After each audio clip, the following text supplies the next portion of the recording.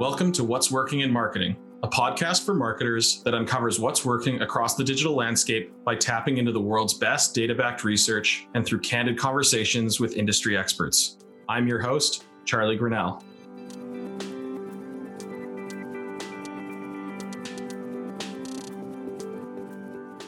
Okay, on this episode, I'm joined by Brianna Bacon and Julia Schroeder, marketing intelligence leaders at Methods and Mastery. Thank you both so much for joining me today. Of course. Happy to be here. So excited to be here. Yeah. Thank you for having us. Yeah. So I usually open up these episodes by going back to the beginning. I want to kind of give listeners an understanding of both of your backgrounds, you know, how your career journey has kind of progressed to date. So Brianna, maybe I'll start with you. I'd love to get an understanding of how your career has gone and how you ended up at Methods and Mastery. Yeah, so it's kind of a windy road. I started off in journalism, actually. I was very sure I wanted to be a sports journalist. I have a degree from journalism from University of Maryland. My first job out of college was writing for NCAA.com and PGA.com. I very soon realized that I didn't want to write sports anymore. So I realized it was time for a pivot. Around that time, I think the business of social media was kind of starting to become a little bit more prominent. And one of my mentors actually was telling me, you should get a job in social media. And I was like, I don't know about that. I don't know how lucrative that is. But long story short, I ended up getting a job with Mars Wrigley Confectionery. So like the candy company, doing social media analytics. I kind of maxed out my potential there and started to look for more opportunities. And by some stretch of grace, I ended up at Methods and Mastery with my fellow nerds. And now I get to do what I love every day with people who I really enjoy and super smart people on a really talented team. So that's how I got here. That's awesome. What about you, Julia? Similar, maybe a little less windy. I studied public communications and marketing in college, which is more or less the field that I pretty much operated and have operated in since.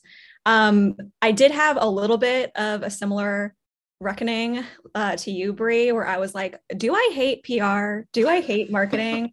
And I think it was because I was working and studying largely in traditional PR, like pitching media, managing relationships with reporters and all of that good stuff.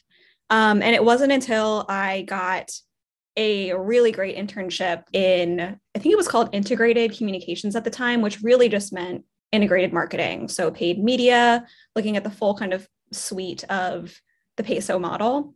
And it was then I was like, oh, I kind of think I love this area, which is a lot more results focused, a lot more tangible and data centric. From there, I have been an agency baby ever since. I've never worked in-house, maybe one day, but I love the agency world. And I've always worked kind of in the quote unquote digital arm of my companies. So when I first started was much more general, doing everything from website builds to SEO to paid media to social listening. I then later in another stage of my career transferred more into the paid media end of the spectrum. So both concepting and executing campaigns as well as reporting on them and optimizing them, which was a really cool kind of 360 view of how campaigns work.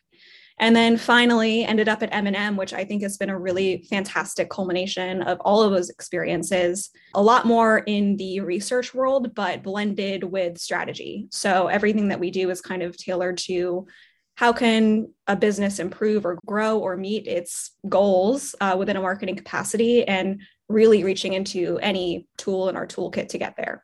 Super interesting. I think both of you, what strikes me is I feel like the first part that Brie kind of mentioned around her career, I know a lot of journalists that have ended up in marketing, which is kind of funny. And then I know a lot of marketers who studied marketing and some of them aren't in marketing, or some of them do end up. I find it's kind of like not a ton of them actually do end up in marketing. So it's interesting to see that you kind of both landed here. As we kind of dive into the topic of this episode, it was kind of sparked by a piece of work that we saw, and it was a white paper that your team put together about the secret language of fandoms. And so we're going to link that in the show notes below to the listeners, but can you kind of start by telling us, how did this report come to be? And Julia, we'll start with you.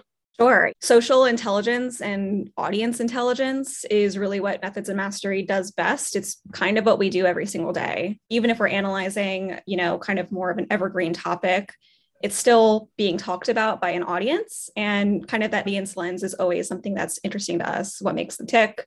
what triggers certain responses, and how can we learn more about their behaviors and maybe their thought process via what they talk about. It's funny, a lot of the times in our like social analyses, when we're looking at a conversation, fandoms, whether related to the topic or not, will have a way of infiltrating the conversation, and we'll have to do some fun creative hacking to either, remove them because it's not related, but they found their way in.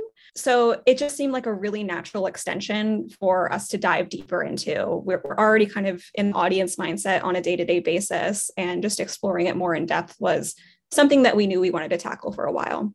Mm-hmm. And I guess like one of the things that when I kind of first hear the word fandom, I think of sports specifically, right? Like sports fandom, but y'all have kind of uncovered that it means so much more than that. You can kind of apply fandom to many things. Bree, what's your take on that? Yeah, I mean, honestly, the idea of fandom spans across anything really that people can enjoy. Like you said, with sports, it can go into music, television shows, and like people will probably read in our research, it even goes into entities like Elon Musk. Mm-hmm. There is I think Julia can talk a lot more about the spectrum, like how fandoms exist on a spectrum. Mm-hmm. And of course, within that spectrum, there are negative examples of fandoms. You have like Nicki Minaj and her Barbs, which can get very much so out of control. Or you can have like positive examples of fans, like for example, the Free Britney movement. So they really do exist on a spectrum and exist literally across the gamut of anything that people could possibly enjoy,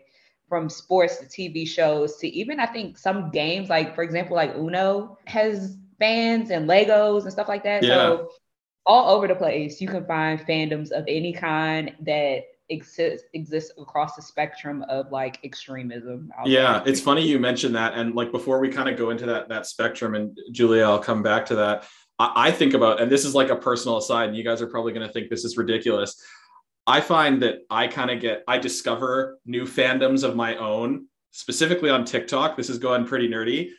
I've learned I love watching power washing videos on TikTok. A guy or a girl takes their phone, puts it on a tripod, and power washes their driveway by time lapse. I'm just like, I love this. Not that I want to do it, but just more so I'm like, that's so satisfying. Clean talk is very, very therapeutic. Clean talk. Yeah. So like, I don't know, like I just wanted to kind of like explain that like, yeah, there are these random things. And I think I've seen that in my own life. And there are probably listeners who are listening to this going like, oh shit, yeah, like there is this thing that's like oddly satisfying that I watch, or there is this thing that like is super, super niche, but that goes really deep, and like, hey, I'm not the only person that loves this stuff and consumes this stuff. Yeah, honestly, I'm the same way, because those videos of like tiny kitchens and stuff like that. I'm a watcher of those. Most people. Now we're getting into it. Now we're getting into the deep stuff here. I like this. Videos. I love the little tiny kitchen. It makes absolutely no sense to me, but I am so fascinated by the way they cook. Like literally can cook full blown meals that are meant for mice. I mean, it blows my mind, honestly. Julia, do you have anything you want to share? Or do you want to kind of talk more about the broad spectrum of fandoms? Oh God, I mean, I don't want to embarrass myself too much, but no, I think that's a perfect example of it though. Fandoms can be small or large, and regardless of their size, I think the constituents who make up that fandom can very much operate on a scale. And in our research, we kind of put it on this sliding scale of devotion, where you could be kind of an apathetic, maybe a bystander, maybe it's like you see the power washing videos that come on your For You page and you like it and you keep swiping. And then there's other people who like, that's their whole life. And maybe that's like their therapy and how they wind down for the day. And they really take a lot of pride in maybe crafting that content or sharing that content, sometimes gatekeeping that content. It really is kind of a spectrum of how devoted you want to be. And in the most extreme cases, like the Barbs, as Bree just mentioned, it can almost get into like cult-like territories where we're seeing people really subscribe to the beliefs and values of the quote unquote kind of figurehead of that fandom, and tabling maybe their own beliefs systems in favor of the fandom's belief systems. Yeah, which is an interesting change that I think social media in particular has really, really fostered. Yeah, and I want to expand on that. We've obviously kind of gone through social isn't necessarily a new thing, but it also is a new thing. We're what, 10, 15 years into this thing really that is social media. So yeah, that's a long time, especially in like an internet minute, but also in the grand scheme of things, like where was television at when it was 10 or 15 years old, right? Like we are in its infancy. What do you think have been kind of like the big drivers of change or in regards to like what it means to be a fan in kind of the last 5 to 10 years with social? And I have kind of something that I can share, but I'd be curious to get your take on it, in that I feel like a lot of this kind of like deep fandom stuff used to kind of be more hidden in different kind of corners of the internet on deep forums or Reddit, like that sort of thing. And now it appears a lot of these platforms, TikTok, Snap, Reels on Instagram, wherever, Facebook groups, all that is kind of being like brought more up to the surface. What do you think about that? So I think one thing that you touched on is kind of everything being brought to the surface. I think, back in the day, people were, like you said, hidden in the crevices of like forums, like essentially in the dark. But now when you have social media, you have, basically news coming at you in all forms, on all platforms, 24/7 about anybody or anything that fandoms can create themselves around. People start to feel like they have these parasocial relationships with these figureheads or these entities, and they start to feel a little bit closer to them. So just like Julia was saying before, with like kind of this cult-like idea and mindset in fandoms, when you start to feel like you're closer to these celebrities or these brands or whatever, you start to feel like, you have a little bit more or a little bit less space between you so that you can reach out and touch it. But that kind of breeds a negative type of thing too. There are positives, but it does breed a little bit of negativity with harassment of other people who may not be in your fandom, to harassment of the person, the target of the fandom themselves. What comes to mind is like Rihanna's fans, the Navy, harassing her constantly about this album while she's, trying to live her best life, her best billionaire life. And kind of like the rise of anti-fandoms. You have some people who think fandoms are absolutely insane and think these people are super unhinged. So that those two groups can go back and forth. But I think that there is also a positive, but of course, when you have that large group of people with that same kind of hive mindset, it is very easy for it to go left and for harassment to go forth, or bullying, or just all around craziness, I would say, for fandoms. And the fact that social media has kind of created this portal where people think that that is real life, and that whatever happens on social makes you closer to whoever is on it. That's created sort of a dangerous aspect, which can be a tad bit scary. But I mean, there are some positive aspects to social media with fandoms. Yeah, and I would add to that just on why we've seen it taken off, even before forums like IRL meetups. I think the Star Trek community was one of the first examples of a real fandom in the traditional sense that's like documented, and you can refer back to the actual like IRL origins of how the fandom began. And at this point, it's no longer nerdy to be a fan of something. It really is your identity. And now so much of your identity is really based on how you present online. So sharing what you like, bonding over what you like, and finding your people is kind of almost table stakes expectations at this point, rather than something that was potentially embarrassing or you wanted to hide away as like a nerdy aspect of who you are. And that's very much celebrated and kind of expected to be celebrated at this point. Yeah, it's interesting. I actually just watched, and personal anecdote here again, here we go. I just watched the Harry Potter HBO reunion. And yes, you're a Harry Potter fan. Right? So yeah, I grew up, I read the books. I wouldn't consider myself like a crazy super fan. I've read the books, I've watched the movies, I'm down with it. So on that spectrum, I'm like probably somewhere in the middle.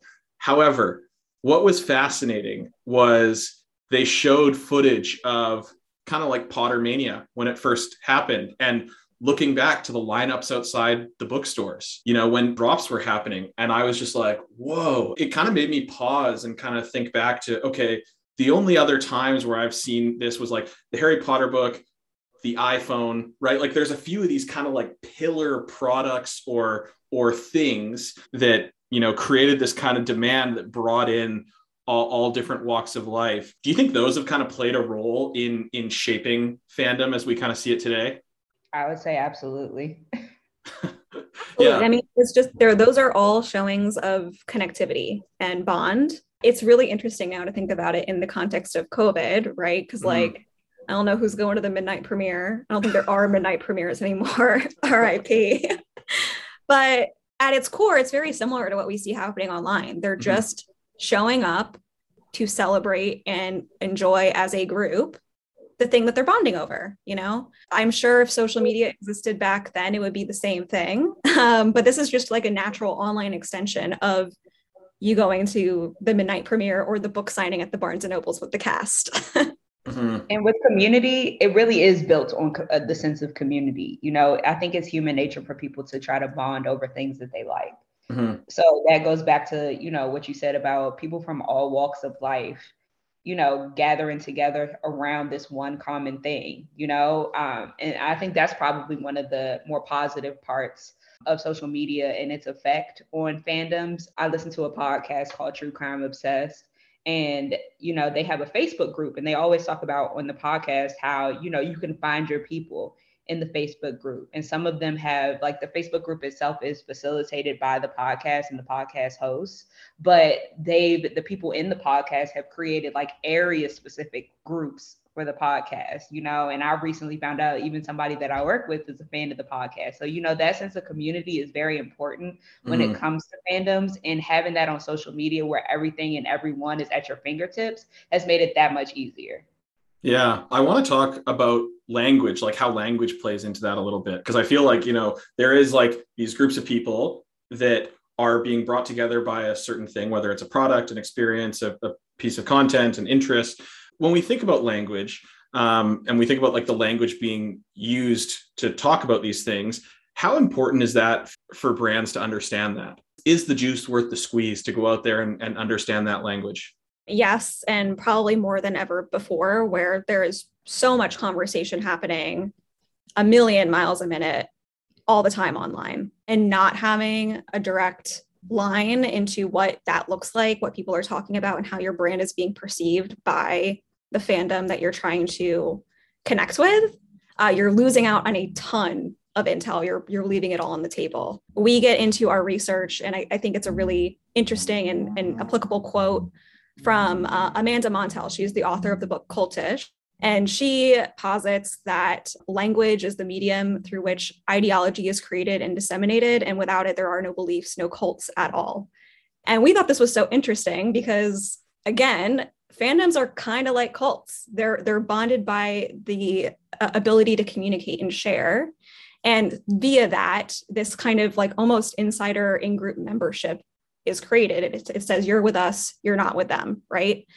So if you're a brand and you are not picking up on the specific language cues of how a fandom operates, you don't know them. You don't know their psyche. You don't know what makes them tick. And therefore, you really can't market to them effectively. And then to go off of that too, there's a nuance with the language too. Honestly, language can be captured within, I think we touched on this in the research too, it can be captured between not just words, but pictures with memes, the emergence of memes, the emergence of inside jokes. All of that stuff is nuanced between the language. And I think that also has to do with the fact that these brands and companies and entities have to be up to date, not only on what their fans are talking about, but also what everyone else is talking about as well. Because, you know, these fans are not just necessarily just fans of that brand or that entity or that person. They're also part of other fandoms as well. So they'll probably bring language or memes or whatever from other fandoms and probably try to adapt them and integrate them into the fandom that they are currently in, the one that we're speaking of now, you know? So I think that you have to be, as a brand and as marketers, you kind of have to be aware of everything, not just what pertains to your brand. Yeah, that makes a lot of sense. And so what would kind of be your advice to marketers? Like if marketers are kind of sitting there going like, okay, yeah, you know, I know we need to focus on building community, nurturing community, but like in terms of communication specifically and kind of like decoding that, what is kind of the key to understanding that? Obviously, you know, y'all at Methods Mastery have like nuanced methodologies to do that require data and tools. But what are some important things for marketers to consider when kind of getting started to dig for this kind of language to kind of inform them?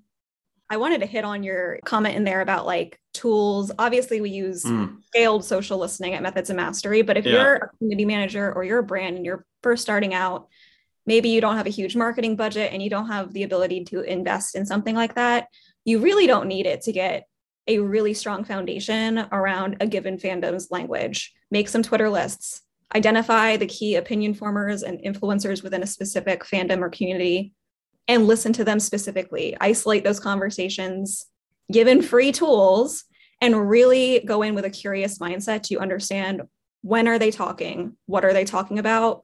Why? Are there specific kind of sub or meta themes that are driving some of these conversations? In the example in our research, when we looked at the Witcher's fandom, we found an immense amount of conversation related to mental health. What does mental health have to do with a fantasy franchise? Nothing, but it kind of is the common glue that bound that fandom together. You really wouldn't pick up on that if you were just specifically looking for the key character names of The Witcher or the episode names of The Witcher. You really have to look at who are the core talkers, I guess, within a specific community. Who are they influencing, and what are the themes that are driving and catalyzing those conversations? Also, I think one thing that marketers really need to be aware of is that marketing alone can't build the fandom. Honestly, you can foster it, but the product really has to be the foundation on which the fandom is built on. And also, they need to be aware that a lot of these fandoms are self-sufficient. You know, if you look at most fandoms, they put themselves together without any help of anybody who is involved with whatever they're rallying around.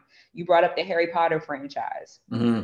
That wasn't the doing of J.K. Rowling or Dan Radcliffe or Emma. You know, that wasn't the doing. That was just people who were consuming the product, and they created a fandom themselves. So I think that's one thing that is very important. They're self-sufficient, but they need to understand the nature and the influence of their fans before they can create the strategies around interacting with them. Yeah, that makes a ton of sense. You're absolutely right. Yeah, there probably wasn't a marketing mind sitting there being like, oh yeah, we're going to get people to line up at midnight. That's really the thing. It's more so they realized they had the demand because of the product and then said, okay, what can we do to enable people to get together and celebrate this thing? I want to switch gears here and kind of talk about the white paper a little bit. I'd like to get an answer from each of you on this. What are kind of the findings that maybe stood out to each of you? Is it something that you're proud of or something that you're surprised with or something that shocked you? We'll start with you, Bree. I think one thing that stood out to me is that some people were kind of roped into the fandom, I found, doing the research by proxy. Like, for example, for the Elon Musk one, I found an article about, I think it was a woman out on the West Coast who was not an Elon Musk fan. She just liked Teslas.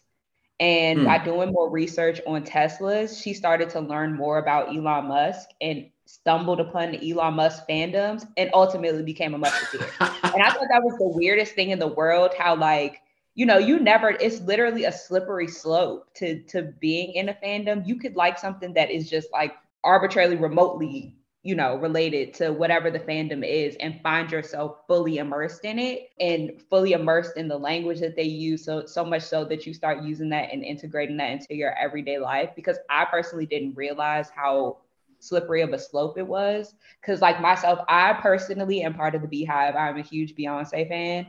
And, you know, I think that kind of the parallel there is if you like Solange, who is Beyonce's sister, if you like her, start doing some research on her, then start getting into Destiny's Child and her appearances on music there. And then all of a sudden you find yourself, you know, wanting more music from Beyonce, you know what I'm saying? And being part of the Beehive. So I think seeing the correlation between people who have like, were just on the outskirts and then the language kind of sucked them in was so interesting to see for me. That's fascinating. What about you, Julia?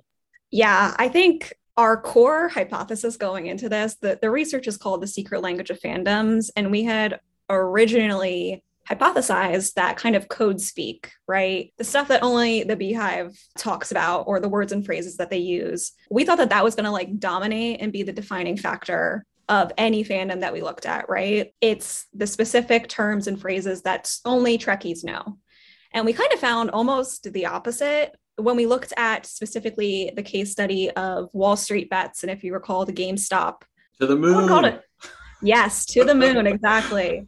We chose that intentionally, because they have so many niche phrases that completely took over the internet like wildfire during all of the stock fiasco. And when we looked at their subreddit and we looked at the period of time that the GameStop AMC phenomenon was happening, and we looked at the tracked niche, what we thought were like the niche terms. So like the To the Moons, the diamond hands, the paper hands, any of those terms that they specifically use, found it was only present in 8% of the most upvoted subreddit posts from that time.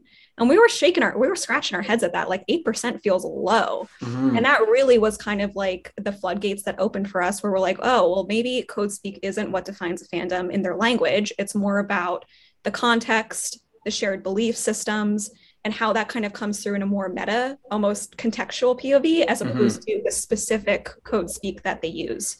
So while they might be identified by that externally, it's really not what makes up the bulk of their conversation and their language pattern. Fascinating. Really fascinating. That surprised me, actually, hearing that. I want to switch gears here a little bit more. You both are in a unique position in that you're focused on research. And a lot of marketers that I interact with, they either sit on the agency side and they're executing, or they're on the brand side and they're executing. Researchers are kind of rare that I get to talk to other researchers. All of that said, you probably have a unique view on this. What are you most excited about when it comes to marketing in 2022 and beyond, right? Like, you have access to so many different things and you're constantly digging. What are the things that get you fired up? We'll start with you, Bree.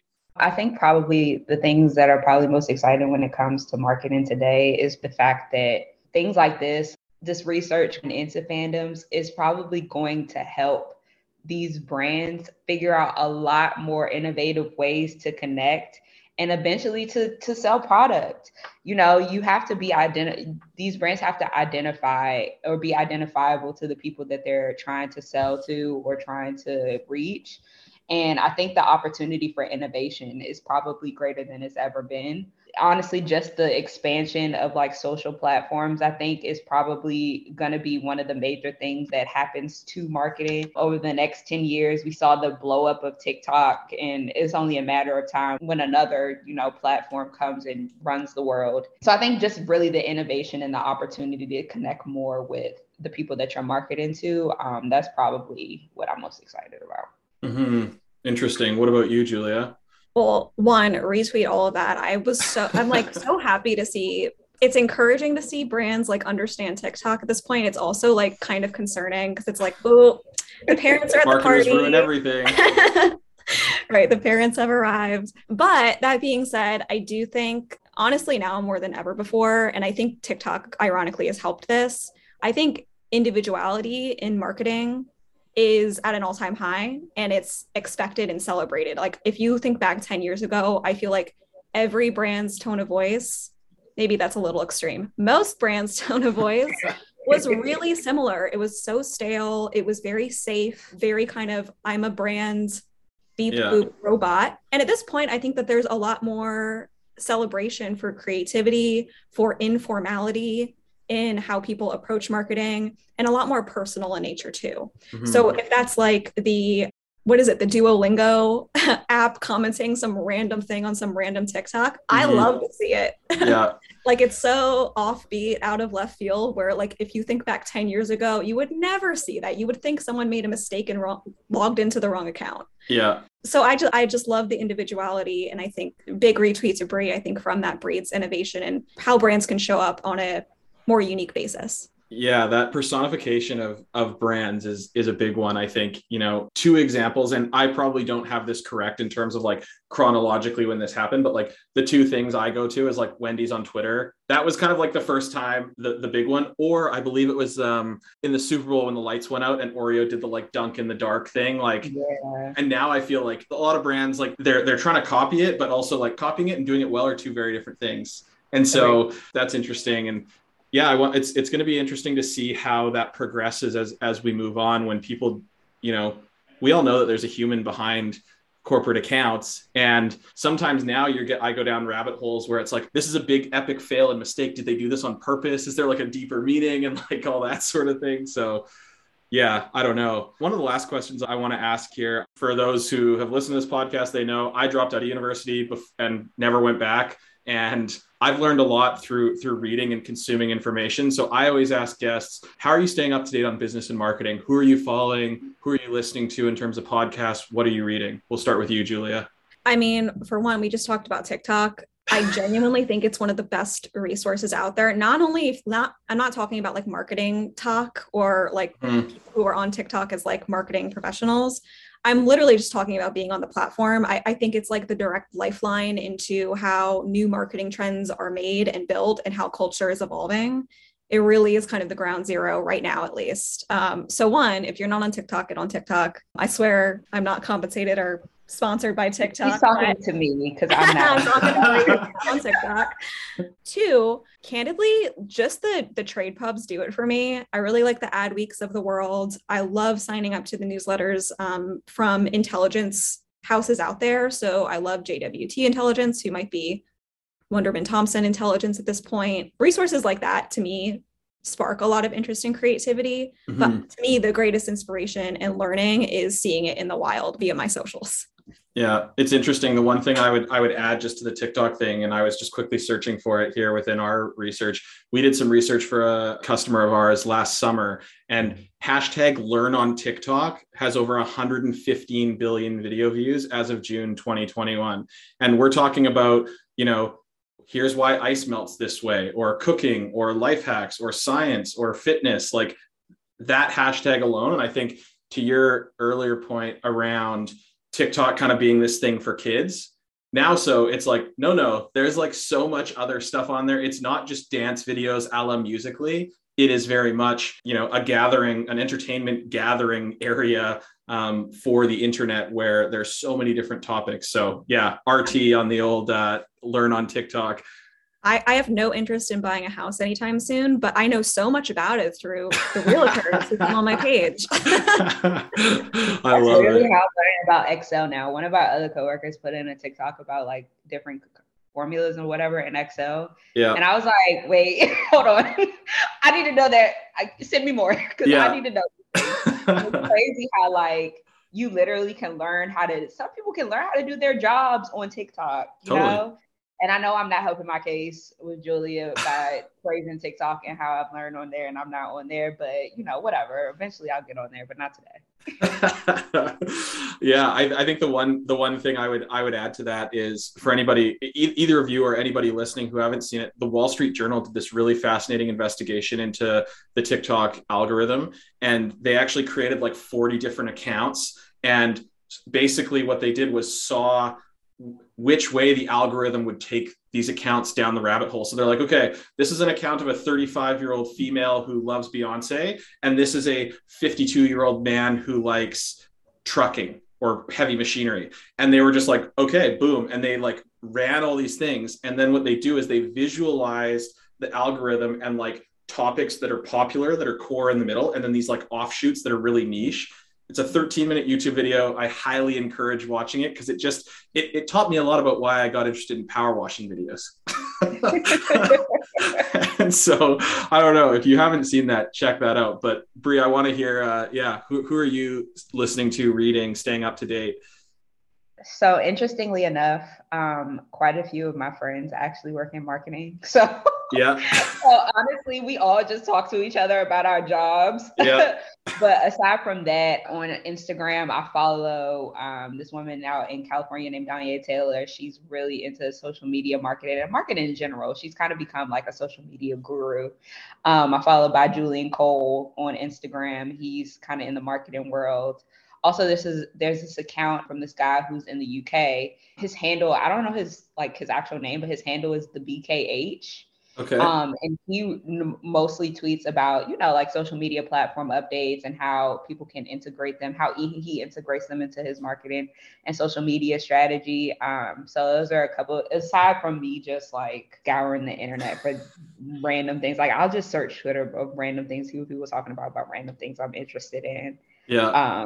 And like my mentors and stuff will send me things that they've learned. And like I said, a lot of my friends are in marketing. So they're just like, yeah, this is what we were talking about at work today. And I'm just like, oh, interesting. Let me go apply that to my job. Yeah, that's awesome. That's awesome. Okay, last question. What's the best place for people to get a hold of you online? Julia, do you want to start? Sure. I mean, I guess the common answer is LinkedIn. You can find me, Julia Schroeder. If you want to Insta me, great. It's at Julia Bulia with 2 A's at the end. And my Twitter is Julia No Fulia. But that's usually just me retweeting memes. Feel free to DM me though. Gangster usernames. I love that. Mine are not as interesting. Like Julia said, you can find me on Instagram, Brianna Bacon, Breana, 1 N, no I. Also, if you want to follow me on Instagram, my handle is my first name, Brianna.jb. There's nothing really interesting on there. I just post pictures of myself all the time. Twitter, it's Brianna J. Bacon. All one thing. A lot of that is me just retweeting foolishness and talking about Succession. So you can DM me there if you want to, or if you have, anything you want to talk about Succession or The West Wing or Bones. That's what I'm currently watching. Feel free to get in touch. Love it. Well, thank you very much both for taking the time. Really interesting to chat with you about fandom. I'm sure everybody listening definitely learned something, and hopefully we'll get to speak again soon. Thanks for having us. Thank you for having us. Oh, and if I'm sure you'll link it, but it's knowledgedrops.methodsandmastery.com. You can read a much more eloquent version of everything Bree and I talked about there. Yeah, and we'll follow definitely Methods and Mastery on social media as well at Methods and Mastery. Yes, follow Methods and Mastery. We'll link that in the show notes below. And thank you both so much again for taking the time. For sure. Thanks, Charlie. Appreciate it.